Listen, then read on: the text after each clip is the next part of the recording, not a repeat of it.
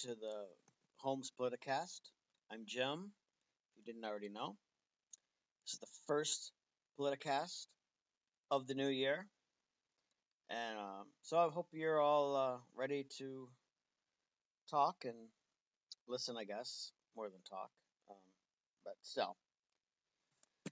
Oh, this has been a pretty crazy week, added upon 4 years of crazy weeks. Um, it doesn't look as if 2021 is going to be that much different than 2020, at least not in the beginning. Yeah, it's just absolutely insanity out there, folks. A lot of craziness, a couple of things that have stuck out, and then of course we'll talk about the big stuff in a minute. But that I thought it's been pretty crazy. Oh, the other day I saw some Democratic representative on the House floor leading a prayer. You guys probably know where I'm going with this one. And he ended the prayer with amen and a women. And I shrieked in horror. I mean, it was absolutely just plain ridiculous, actually. As you know, it's not amen is not gender neutral. I mean, it's not gendered. It's not it's not we don't say amen because we're a patriarchal society. It literally just means like so be it or make it so, or I don't know exactly the translation in Hebrew, but it's a word. Um, any more than no more than any other word. Like if you said manual labor, that does not mean anything about men.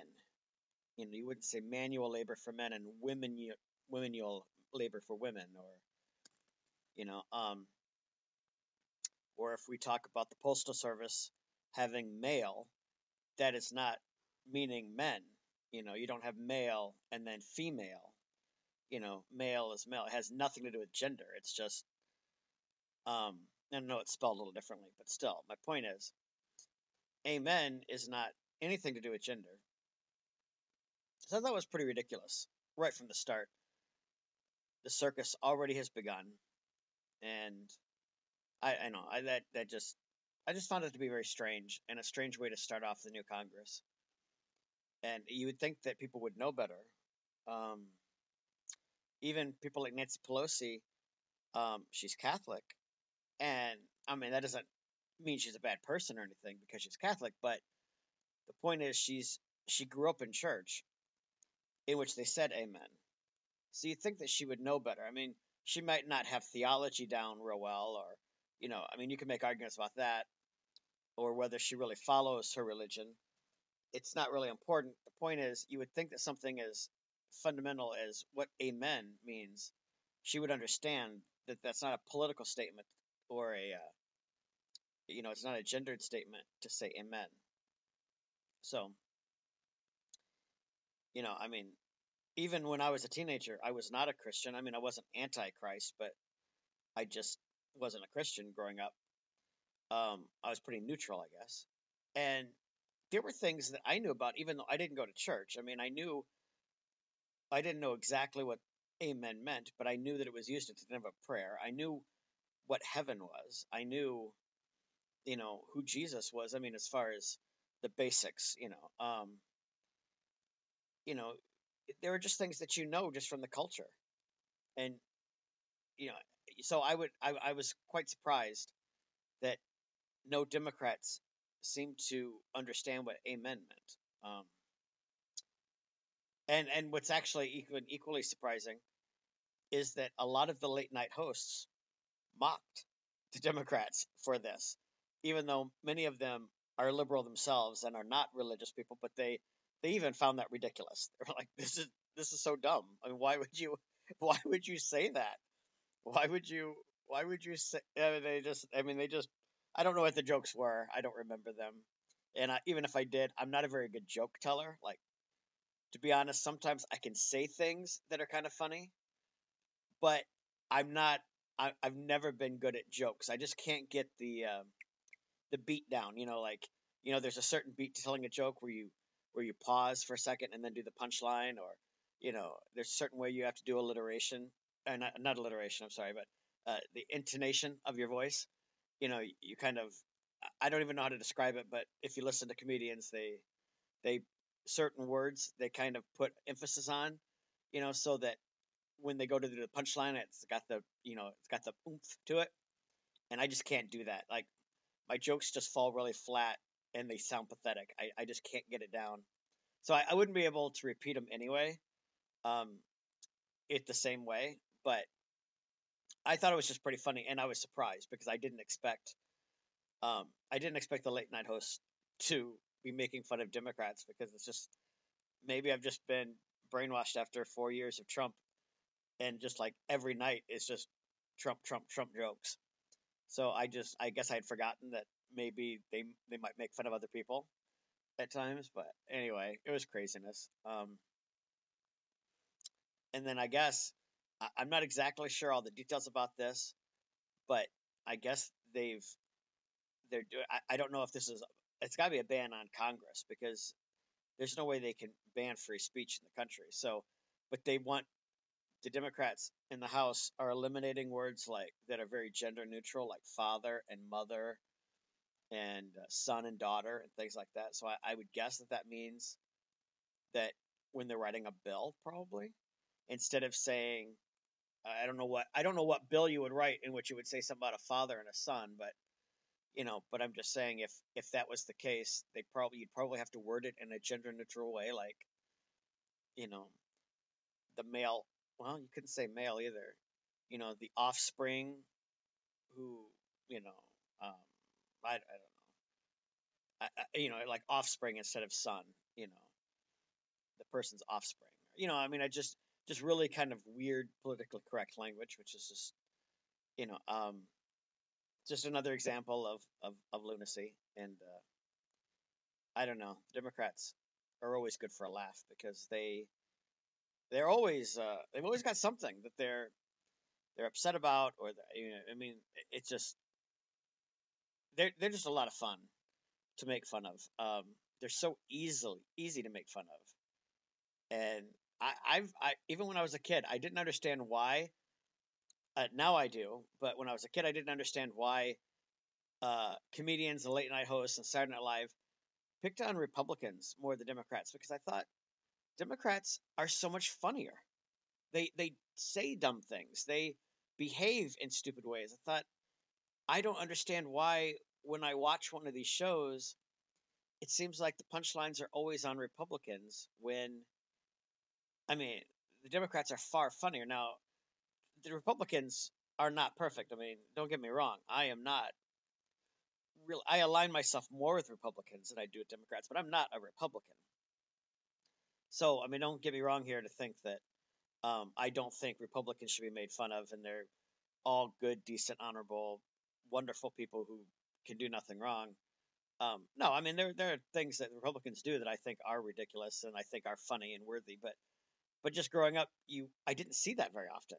I mostly saw the Republicans being made fun of, and the Democrats who do these ridiculous things, and they really, sometimes the media would, or the media, I guess, the late night hosts and things, would sometimes just touch on it, but they would just be savage on Republicans. But on the Democrats, they would just a little bit, kind of touch on it, and then they'd move on. But yeah, I mean, this kind of stuff. I mean, I don't know how you could describe uh, a son, a father, a son, a mother, a daughter, a husband, wife. How I don't know how you could describe that without, you know, gender neutral. Like, I don't know. I don't see how you could do that. I would be an impossible task for me, and I just think it's hilarious that they would even try to eliminate those words. Like, but in all fairness, like I said, I also don't know what kind of bills he would pass that would refer to fathers and sons, or mothers to daughters, or husbands or wives. I mean, unless it's a tax thing, I don't really know. I don't really know where you would have to use the words in the bill, saying, about a father can't do this, or father. I mean, I don't know. I can't even imagine a scenario. But anyway, they're just already starting their lunacy, and it's going to be a crazy 2 years, guys. It's going to be craziness, and it's going to be a lot of fun to cover for Tom and I. But for the country, though, it's not going to be a real fun time. Apparently now, of course, as you've all are well aware, that the Democrats are now going to control the Senate, and we say control the Senate only because it's really a split. It's really a split Senate, which so but they and the Senate will I don't know, it happened once before, and I where they share duties kind of 50-50. Uh, but they will say, but you'll hear them say that the Democrats control the Senate only because if there was a tie, a 50-50 tie, then the vice president gets to vote. And since the vice president is a Democrat, or will be a Democrat, then she will more than likely vote in favor with the Democrats. So that's why you'll hear people say that the Democrats have the majority, because if it comes down to a tie vote, the Democrats will win on any issue. So they don't technically control the Senate. It's a tied Senate, but with Kamala Harris, it will give them an advantage that the Republicans won't have. So that let me this might kind of go into the other stuff that I'm talking about, but I will just say that the Republicans brought this on themselves, and Donald Trump helped. There is no excuse for the Georgia Senate, both seats, to go Democrat. No excuse. And I'm not saying this as a partisan. I'm not saying that there's no excuse for people to vote for Democrats or all this, although it is questionable whether they should ever. But I'm not arguing that point as a partisan. I'm saying Georgia is a Republican state. There is no doubt. It is a red state.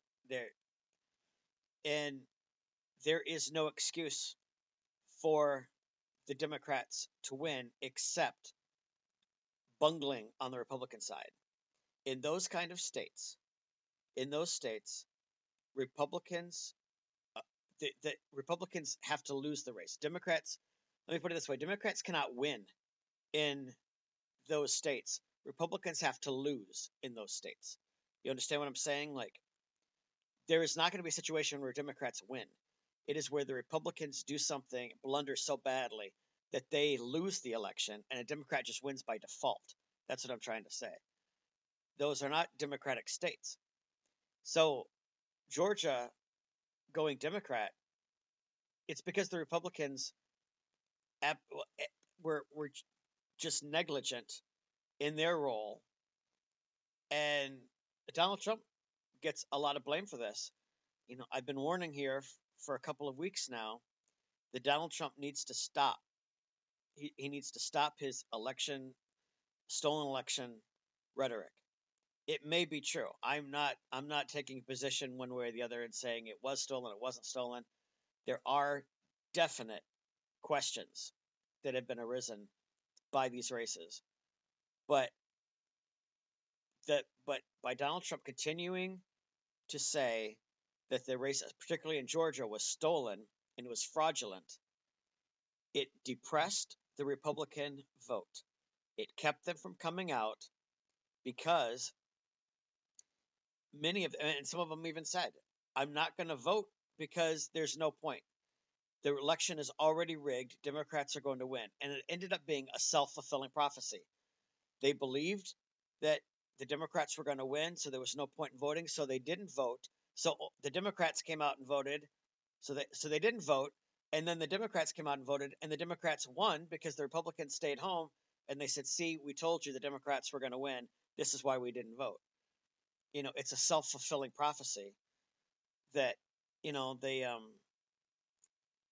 so it's just sad. It upsets me that the Democrats won those seats, but I'm not mad at the Democrats. I mean, hey, if somebody leaves you anonymously $1,000 at your doorstep, or $1 million or whatever, you're not going to cry about it. You're like, oh, okay, well, that's great. I'll take it. And that's what happened with the Democrats. I mean, hey, if the Republicans are just going to give them the election, you're not going to hear them complain and be like, oh, well, we don't deserve it. Let's not take it. Of course they're going to take it. I don't blame them. The Republicans would do the same thing if the Democrats nominated an idiot and uh, for the Senate, and you had the president who was a Democrat bringing down the entire ticket. The Republicans would be glad to accept it and to use that advantage to win. I mean, I'm not, you know, I don't blame the Democrats for accepting it and not questioning it and all that. I blame the Republicans. There is no reason why this should have happened.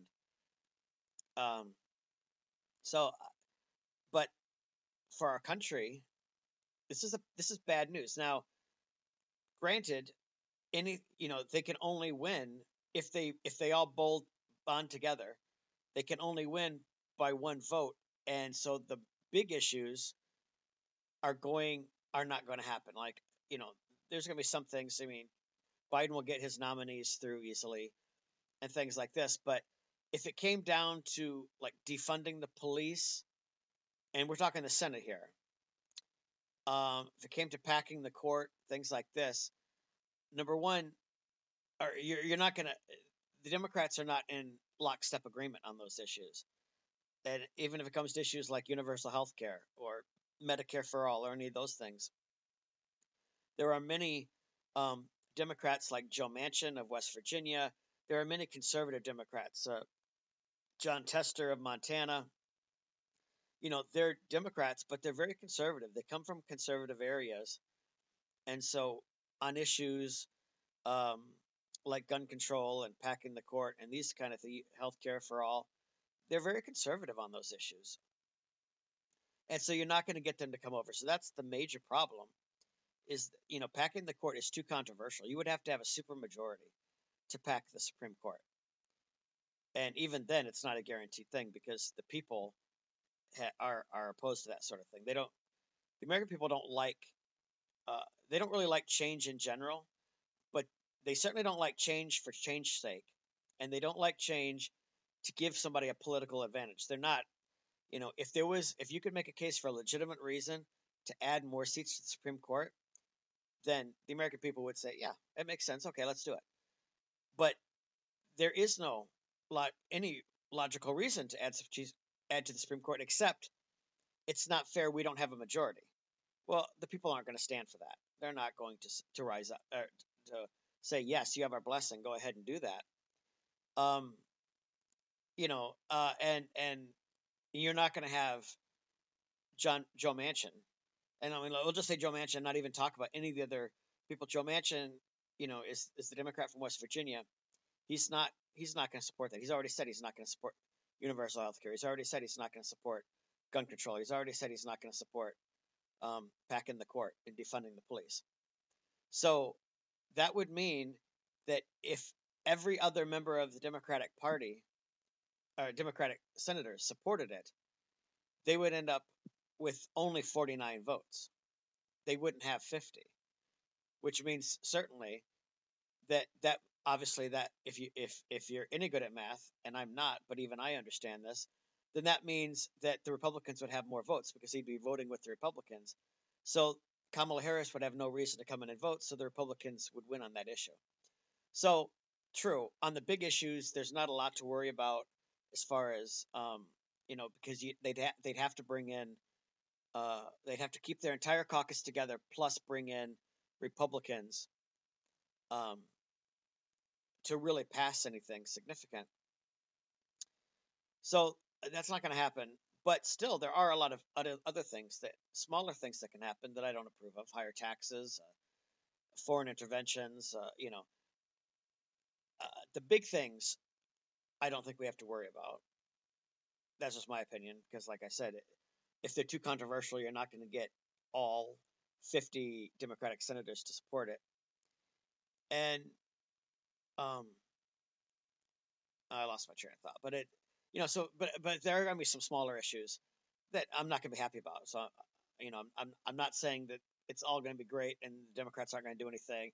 they're just going to be powerless and they're just going to sit there on their hands for 2 years. No, they're going to pass some things. They're going to do things that I don't agree with at all.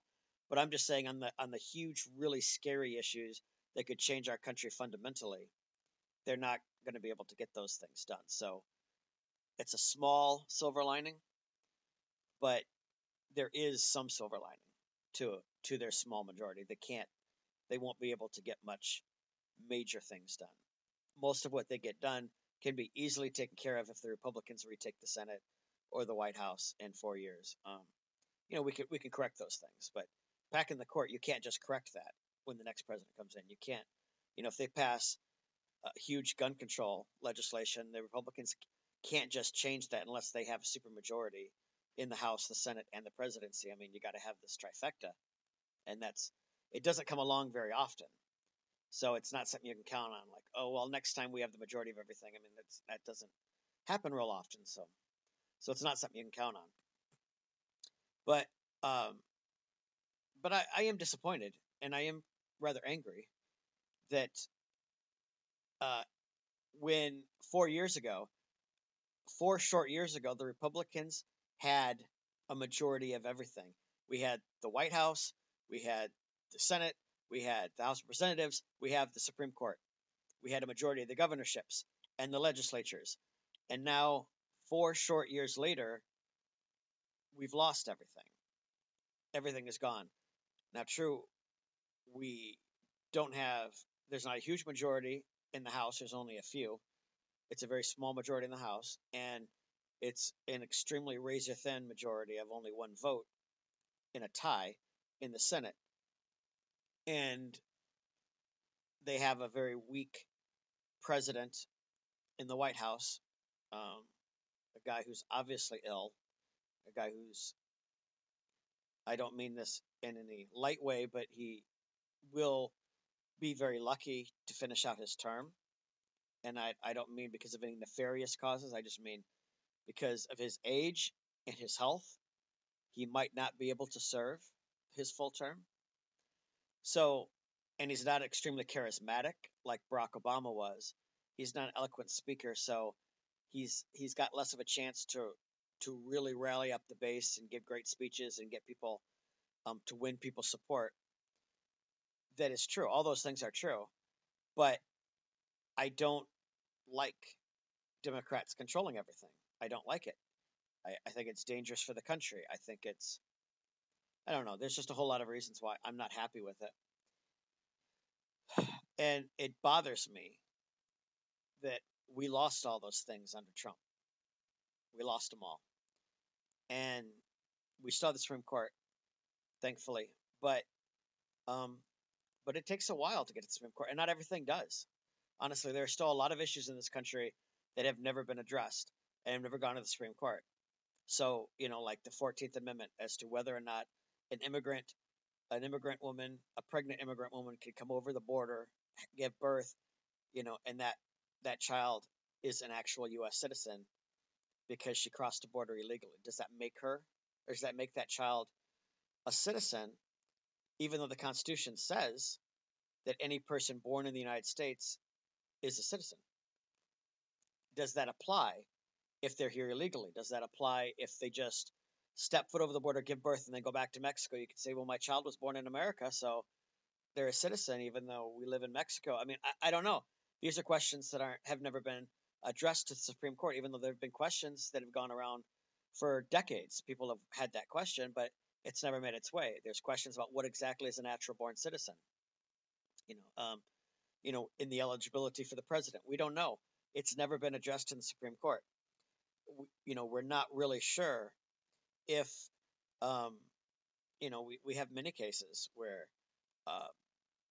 people are of mixed parentage, like, and I don't mean mixed race, but I mean even men like Ted Cruz, um, had one parent that was American and another parent that was foreign, and he was living, I think he lived in Canada, and he was born, but he claims, and his supporters have claimed, that because his mother was American and she had never renounced her citizenship, even though she was no longer living in the United States, she lived permanently in Canada, but she still technically goes American, so that makes him American citizen. I don't know. I don't know if that does make him an American citizen.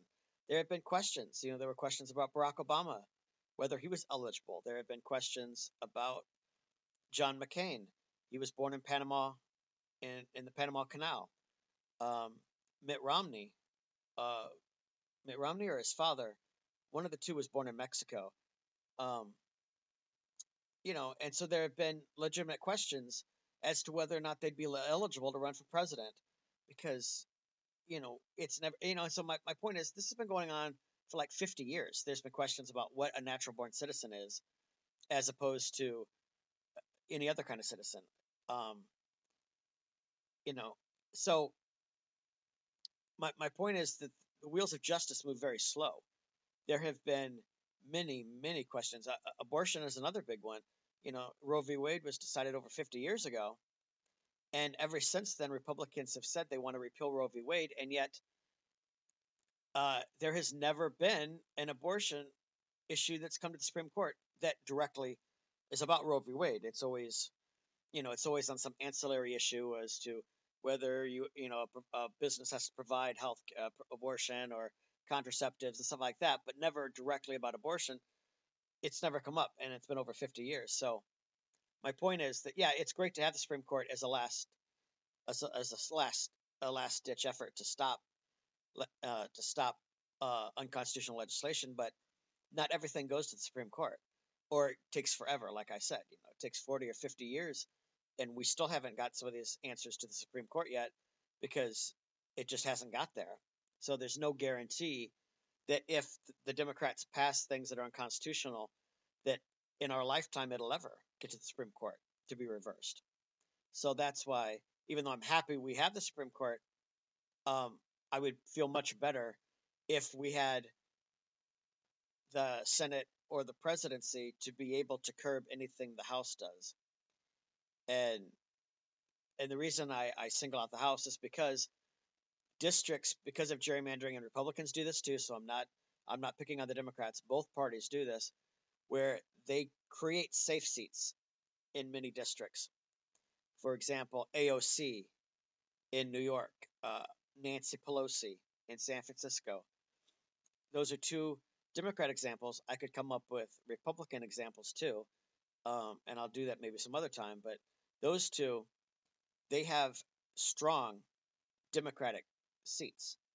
Like their seats are safe. It is completely Democrat. It is like 99% Democrat, their district. There is no chance that Nancy Pelosi is going to be voted out of office in her district. There's no chance that AOC is going to be voted out unless they redistrict. But so what you end up in the House, is my point is, in the House you wind up with hyper-partisan people, Republicans and Democrats, who can take very harsh stands on their issues because they don't have to worry about the people at home.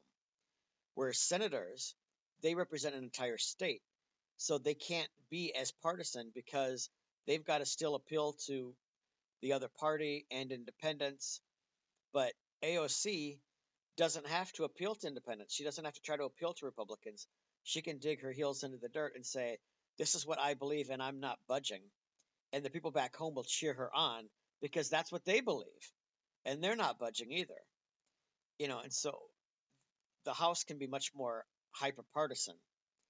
And when you have a House that's controlled by the Democrats, you're going to end up with a lot of very left wing and possibly unconstitutional bills passing through. And I would much rather have a Senate that is Republican, or the White House that is Republican, that can look at the bill and say, this is too far, and I'm going to put a stop to it.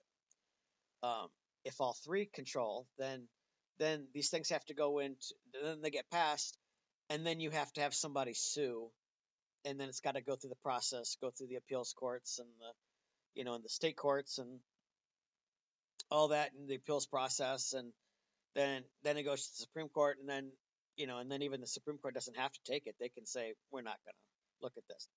We're not going to entertain this question. So that's why I say I'm not real. I'm happy that we have something, but I'd much rather have something else in addition to the Supreme Court. And I think that what happened was, this is my opinion, and there's going to be people who agree with me or disagree with me on this. I know, but I really believe this to be true. I believe that part of that is the failure of Donald Trump to reach out to anybody but his hardcore supporters. He never made an attempt to try to reach out beyond, or at least maybe early on he did, but certainly in the past 2 years, he hasn't made any attempt to reach out to people other than his own party. And I just, it's bothered me for a long time. These, if he wants to have a Twitter, that's fine. I think it's great in this day and age to have a Twitter. I think that's a good way to communicate directly with the people and not have to go through the press. I think it's a good way to stay in constant contact. If I was a politician, I would use Twitter, um, because it's a way of just, it's in real time. You can, you don't have to go through the whole, um, I don't know. Anyway, it's just immediate. You can just immediately directly talk to the people.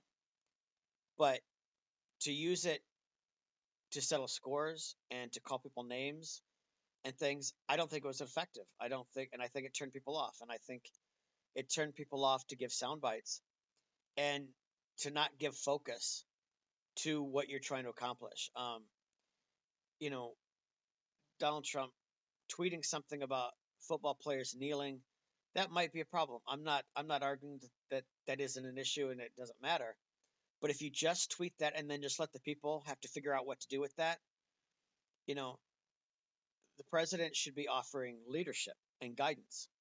What they do is, you take, if you want to control, sounds bad, but to control the will of the people, if you tell people, hey guys, this is a problem we need to address, then you have to lead them along. You have to be the shepherd and say, this is how we're going to address it. I'm going to do this, this, and this, and get the people to support you. What you don't do is just say, you know, people who kneel, it's a disgrace and and un-American, and then just leave the people to figure out, okay, what do we do with this? Because now you've got people going in all different directions. They don't know what they're supposed to do with this information. Yeah, now they're angry about it. What does that mean? Should we, you know, the people don't have any control. How were the people supposed to deal with that? It's not the people's responsibility.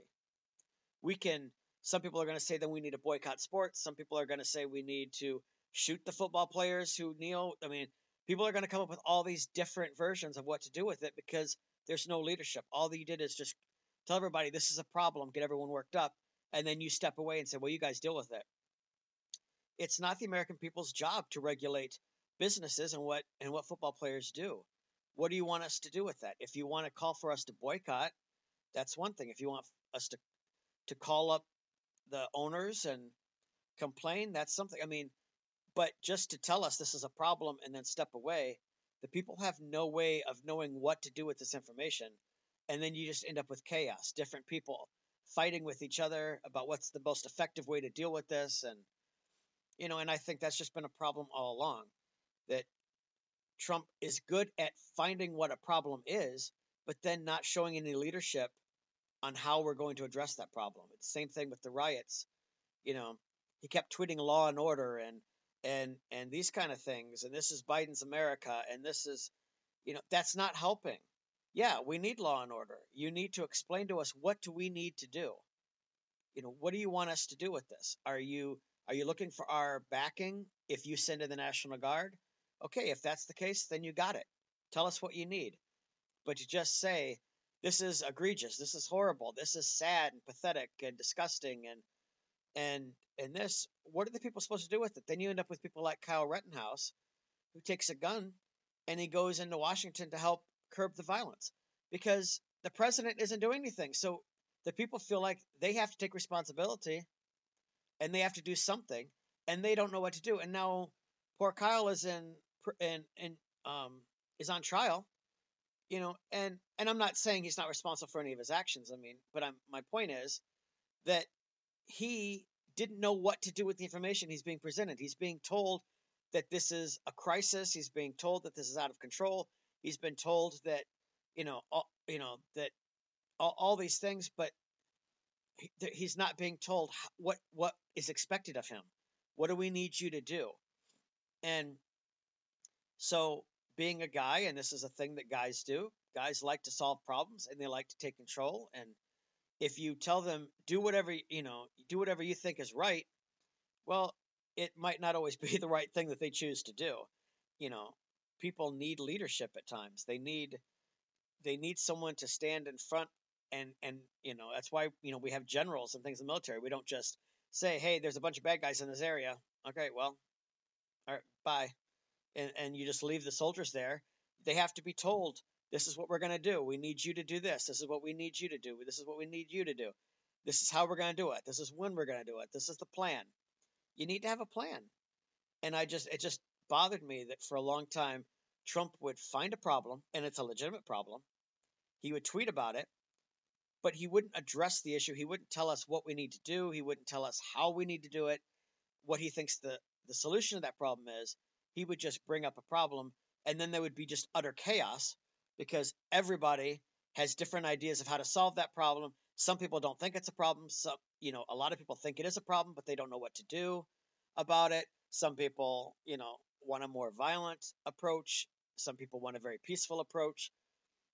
Some people just want to wait it out. Like, well, maybe they'll just get out of their system. You know, uh, like with the protests. Some people thought just let it burn, let them get out of the system. They're burning their own cities. Who cares? Just let them do it.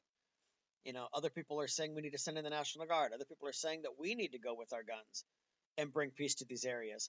Some people, so you end up with utter chaos because nobody knows what to do about the situation. They just know it's a problem because the president's telling everybody that this is an insurrection, this is horrible, this is tragic, something needs to be done, and then everybody is acting like the Three Stooges trying to solve the problem. They're all bumping into each other. They're creating chaos, and just acting like fools because they don't know what to do. And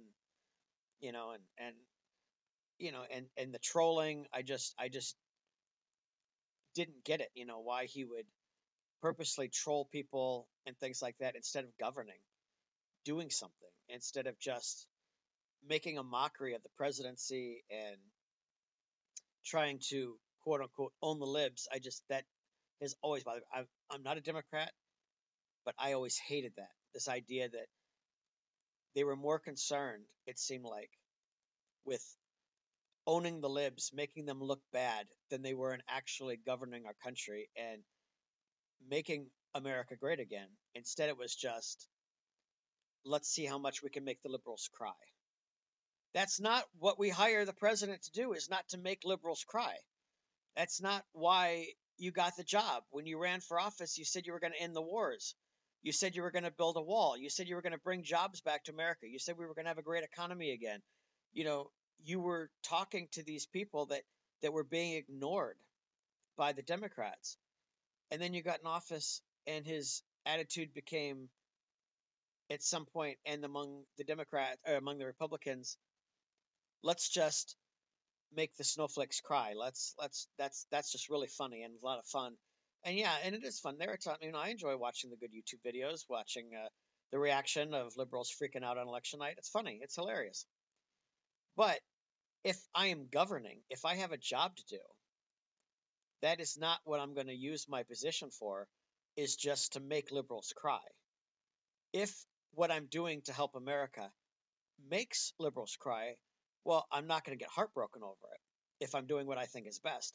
But to purposely troll liberals and purposely say things to get them worked up, to get them upset, to hurt their feelings, to make them cry, like, this is why you lost. And this is why we lost the House and the Senate and the White House, is because we didn't have any leadership. We just had insults and jokes and taking on the media and taking on liberals. And yeah, that, like I said, it might be cathartic, because he's saying things to the media that we've always wanted to say, but that's not a recipe for getting reelected. It's not a long-term strategy. So I'm really disappointed in what happened there. And then, what happened at the Capitol this week was particularly egregious to me. I waited actually a day before speaking about it, and even now, I'm not sure that I really want to talk a lot about it. It it just, for me, it was one of the worst days I've seen. It actually was the worst day I experienced since 9/11. Um, Not true. There was no major loss. I mean, there was loss of life. 4 people died. Um, which is horrible. Whether they were good or bad, or whether they were on the side of the protesters or on the side of the police or anything, death is tragic. Anyway, I'm not at all saying that it's no big deal that 4 people died, but I'm saying if you compare that to what happened on 9/11, you know, this isn't as bad.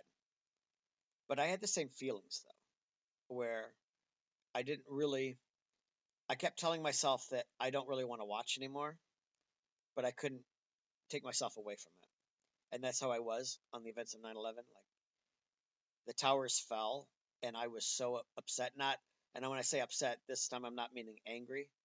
I was just sad. I was demoralized, and I kept telling myself, "Turn it off. You got to go do something. You can't just sit here and watch this." And I couldn't turn away. I'm watching them dig through the rubble, knowing they're not going to find any survivors at this point, and I still kept watching. I mean, like, and that's kind of how I felt yesterday. It was horrible to watch, and I was angry. I was upset. I was disappointed. I was disappointed and angry with Trump, honestly, for continuing this rhetoric, getting everyone worked up, and then he goes back to the White House, and then these people storm the Capitol. Why was he getting these people worked up? What did he think he was going to accomplish? There is nothing he can do. There is nothing. After the Electoral College certified it in the Constitution, there is nothing you can do to stop it at that point. Nothing. They they do it, and then the Congress gets together and they just read the results of what the Electoral College said, and that's it. There is nothing the vice president can do. You can you can have you can raise an objection, but it got voted down right away. There was nothing. There was absolutely zero chance, zero, that anything. You can protest outside all you want. There is nothing they can do. Joe Biden is going to be the next president. He was going to be the next president on election night, or the day after the election, when it became obvious he was the winner. And I have been so angry. I've been keeping it to myself, but I've been so angry, with all these people who are claiming that God's going to intervene, that, this is going to happen, that's going to happen, there's going to be, all these things are going to happen, and Donald Trump's going to get sworn in for a second term. It's not going to happen, guys.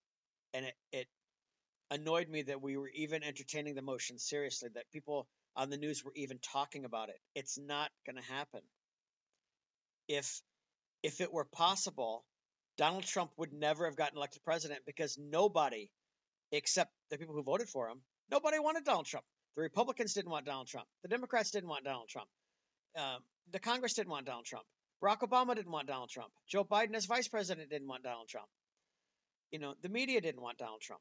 Nobody wanted Donald Trump president. If there was any, any possibility to keep Donald Trump from being president, they would have used it. If the vice president had the power to do that, Joe Biden would have thrown out the votes and made Hillary Clinton president. He wouldn't have let Donald Trump become president if the vice president had power to throw out the election. It is just so ridiculous to think that they're going to be able to stop Joe Biden from being president. It just annoyed me that they continued to talk as if this is a realistic possibility, and continued to get fundraising, which is just going to Donald Trump. There was no reason for fundraising to raise money for Donald Trump's defense. He has no defense. Yesterday when they did the electoral college, or when they counted the electoral college vote before the lunatics broke in and stopped it, where were the Trump lawyers that all your money was going for? There was no lawyers there, because it's not a legal process. It's just a constitutional process. So why on earth for the past month have they been telling their supporters to send them money so they can fight for this cause. This money is going to Donald Trump. This money, they're just grifting off the public. They're profiting off of the people with lies. They're lying to people, telling them that this money is going to be going to somehow stop the steal, and it wasn't. There's nothing they can do. So it just angered me when they did this, when they stormed the Capitol. You didn't accomplish anything, and you're just acting like a bunch of spoiled brats who didn't get your way, because you supported a president who refused to lead, who continued to gaslight everybody, make up stories about building walls when he didn't build hardly any of the wall. He shut down the stupid government, shut down the entire government because it was so important that he has this wall, that he's going to shut down the government. And then he caves in because the people revolted that he shut down the government, declared an emergency, took money from all these different defense budgets and all these things to build the wall, and he still didn't do it. All those years later, he claimed he was going to bring troops home from around the world. He didn't do any of that. He didn't bring jobs back in any discernible manner. The stock market did great, but the stock market's been doing fine, been rising since 2008. Ever since we had the stock market crash of 2008, it's been getting better and better and better. So it's got better under Bush, got better under Obama than it was under Bush, got better under Trump than it was under Obama. It's part of a natural process. It's buybacks, people. The economy isn't doing any better. You're giving tax breaks to the rich who own business. They buy their own stock back, so it makes the stock market rise because there's constant buying and selling in the stock market. It's not any barometer of the economy. This has been going on since Obama. They're buying back their own stock, and so it looks like the stocks are constantly being bought and sold, which gives confidence to the stock market, and so more people are buying in the stock market. But the American people aren't doing any better. I mean, they're doing a little better, but I'm saying, but it's not a barometer of how the American people are doing. The stock market was breaking records under Obama, and yet our economy was floundering under Obama because the average person wasn't making any money. They weren't doing any better. It was just a house of cards, and you saw that. A little virus comes over from China, and our entire economy falls apart. And we discover that people are living paycheck to paycheck. They have no money in savings because the economy wasn't doing that well. They've only got enough money to pay their bills. And as soon as that was taken away, now everyone is completely broke because they don't have money saved up. They don't have thousands and thousands of dollars as they would have if the economy had been doing absolutely gangbuster. They'd be having so much money that they'd have money saved up. They wouldn't be living paycheck to paycheck. They'd be buying their houses. They'd be, all these things. Instead, they lost 2 paychecks in a row. And now 8 months later, or 9 months later, however long, almost a year now of being shut down, they're completely broke. They have no money left because the economy was not doing that great. And he comes along gaslighting people, lying to them, and then fools around instead of actually doing anything to really help anybody or fulfill any of his campaign promises. He's posing with a can of beans because, that'll really get the liberals worked up. What are you doing? Why are you doing this? Why aren't you governing? Just trying to own the libs all the time, always trying to troll and make them cry, keep crying snowflake and things like that. So it's bothered me. That is the reason why you lost. It's the reason why only Trump lost. It wasn't because it was rigged against Trump. It was because people didn't have a problem with the other Republicans. They had a problem with Donald Trump. And if you had had a better candidate, if the Republicans had actually removed Trump from office a year ago when he was impeached, we'd be looking at Mike Pence being ready to be reelected for his real first full term. But instead you wanted to play games and own the libs, so you left Donald Trump into office, and now we have a raging pandemic that's out of control. We have rioters breaking into the Capitol, all because everybody wanted to play games instead of actually getting rid of Donald Trump in the primary in 2016 They could have stood up to Trump at any point during his presidency and told him, "You're a grown man. You will not act like this. You do this again, we're going to throw your butt out of the White House. You got it? Good." You know, they had the House and the Senate. They could have done anything they wanted. They didn't need Trump for anything. They could have told him, "Look, bud, you're here for 4 years. This is how we're going to run things." And, but they didn't. They continued to let him spread conspiracy theories and lies. And now they're all like, "Oh, who could have foreseen this?" Maybe every one of us that warned you against voting for Trump and warned you in the past 4 years. I mean, who was it? When he got impeached, everyone warned, if you let him get away with this, then the next time he's going to feel emboldened to do more and more and more. And then what was Susan Collins' response? "Oh, I think he learned his lesson from being impeached. We need to leave him in office." All these Republicans, he's not going to do anything like that. And now look, people are storming the frickin' Capitol because Donald Trump is a fascist. And he's been a fascist. And everyone said, "Oh, he'll accept the results of the election. He'll be fine. You guys are making too much of it." No, I warned you. He is a lunatic. Get this man out of office. You can't afford to have him there. "Oh, he'll be fine. Nothing." And then they're storming the Capitol. What'd you think was going to happen when you left Donald Trump in office? What'd you think would happen when you let him in the office the first time? He should never have been president of the United States. He never should have been president. The Republicans never should have allowed him to have the nomination. They never should have. And I'm not arguing that Hillary Clinton should have been president, but I'm saying the Republicans should have put their foot down in 2016 and said, "This man is not going to be our nominee." And they should have replaced him. And now we're stuck in a position. How are we going to recover from this? And I'm just angry that this country has fallen apart. It's even worse now than it was under Barack Obama.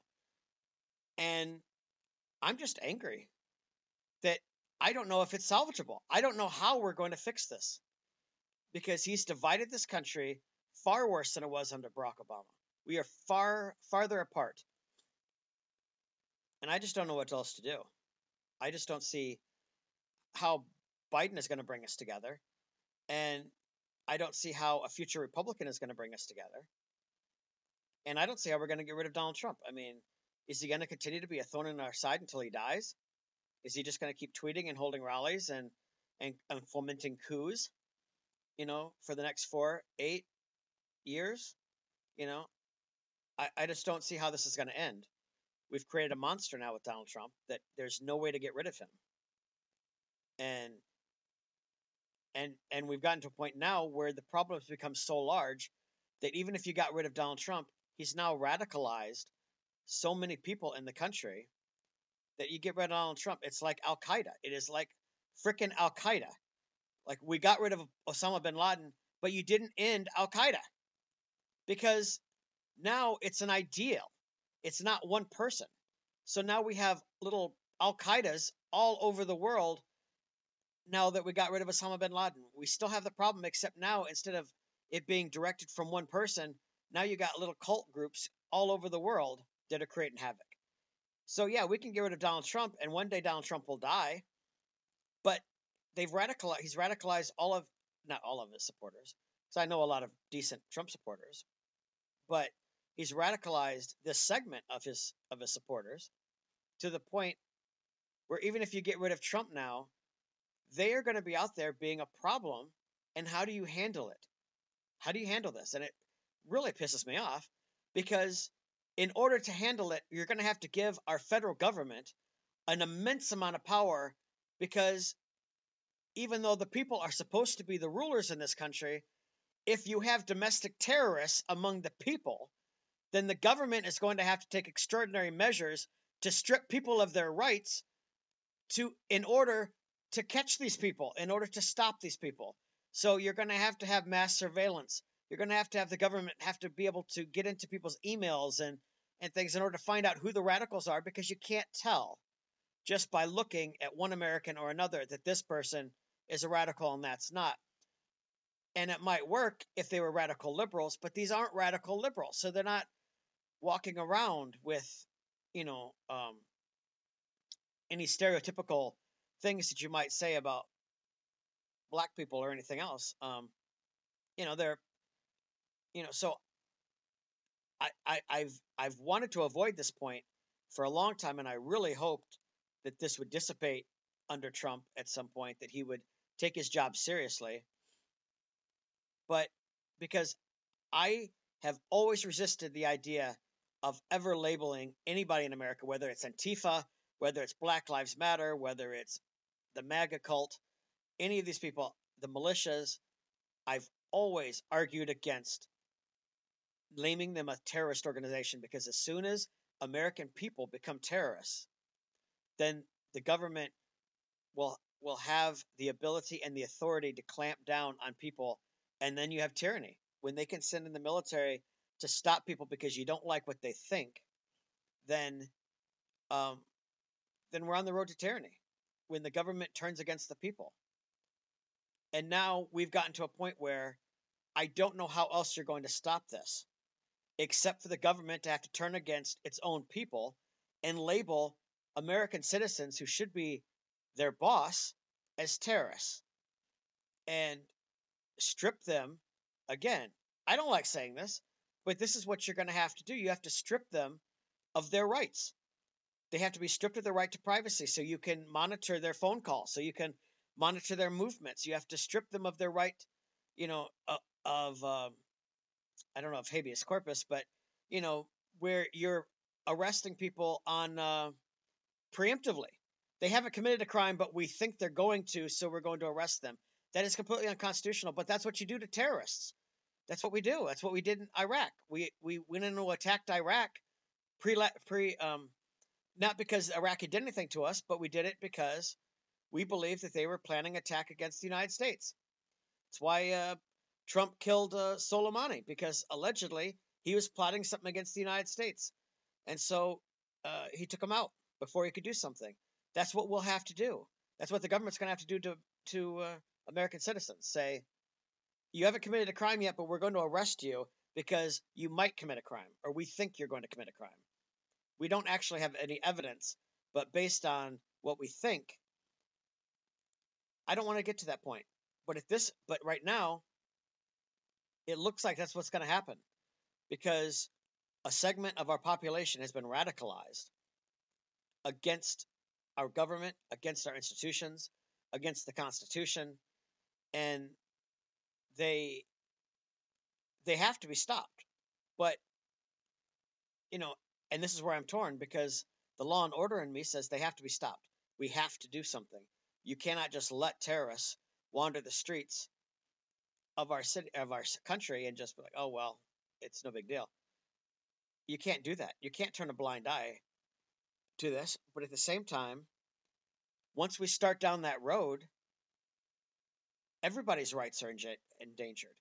We have no constitution. If the government suspects that I'm a terrorist, and I'm not, but if they, for some reason, if I know somebody who's a terrorist and don't even know it, if I just have that look, if they don't like what I'm saying on the podcast, that means they can strip me of my rights because I'm a terrorist.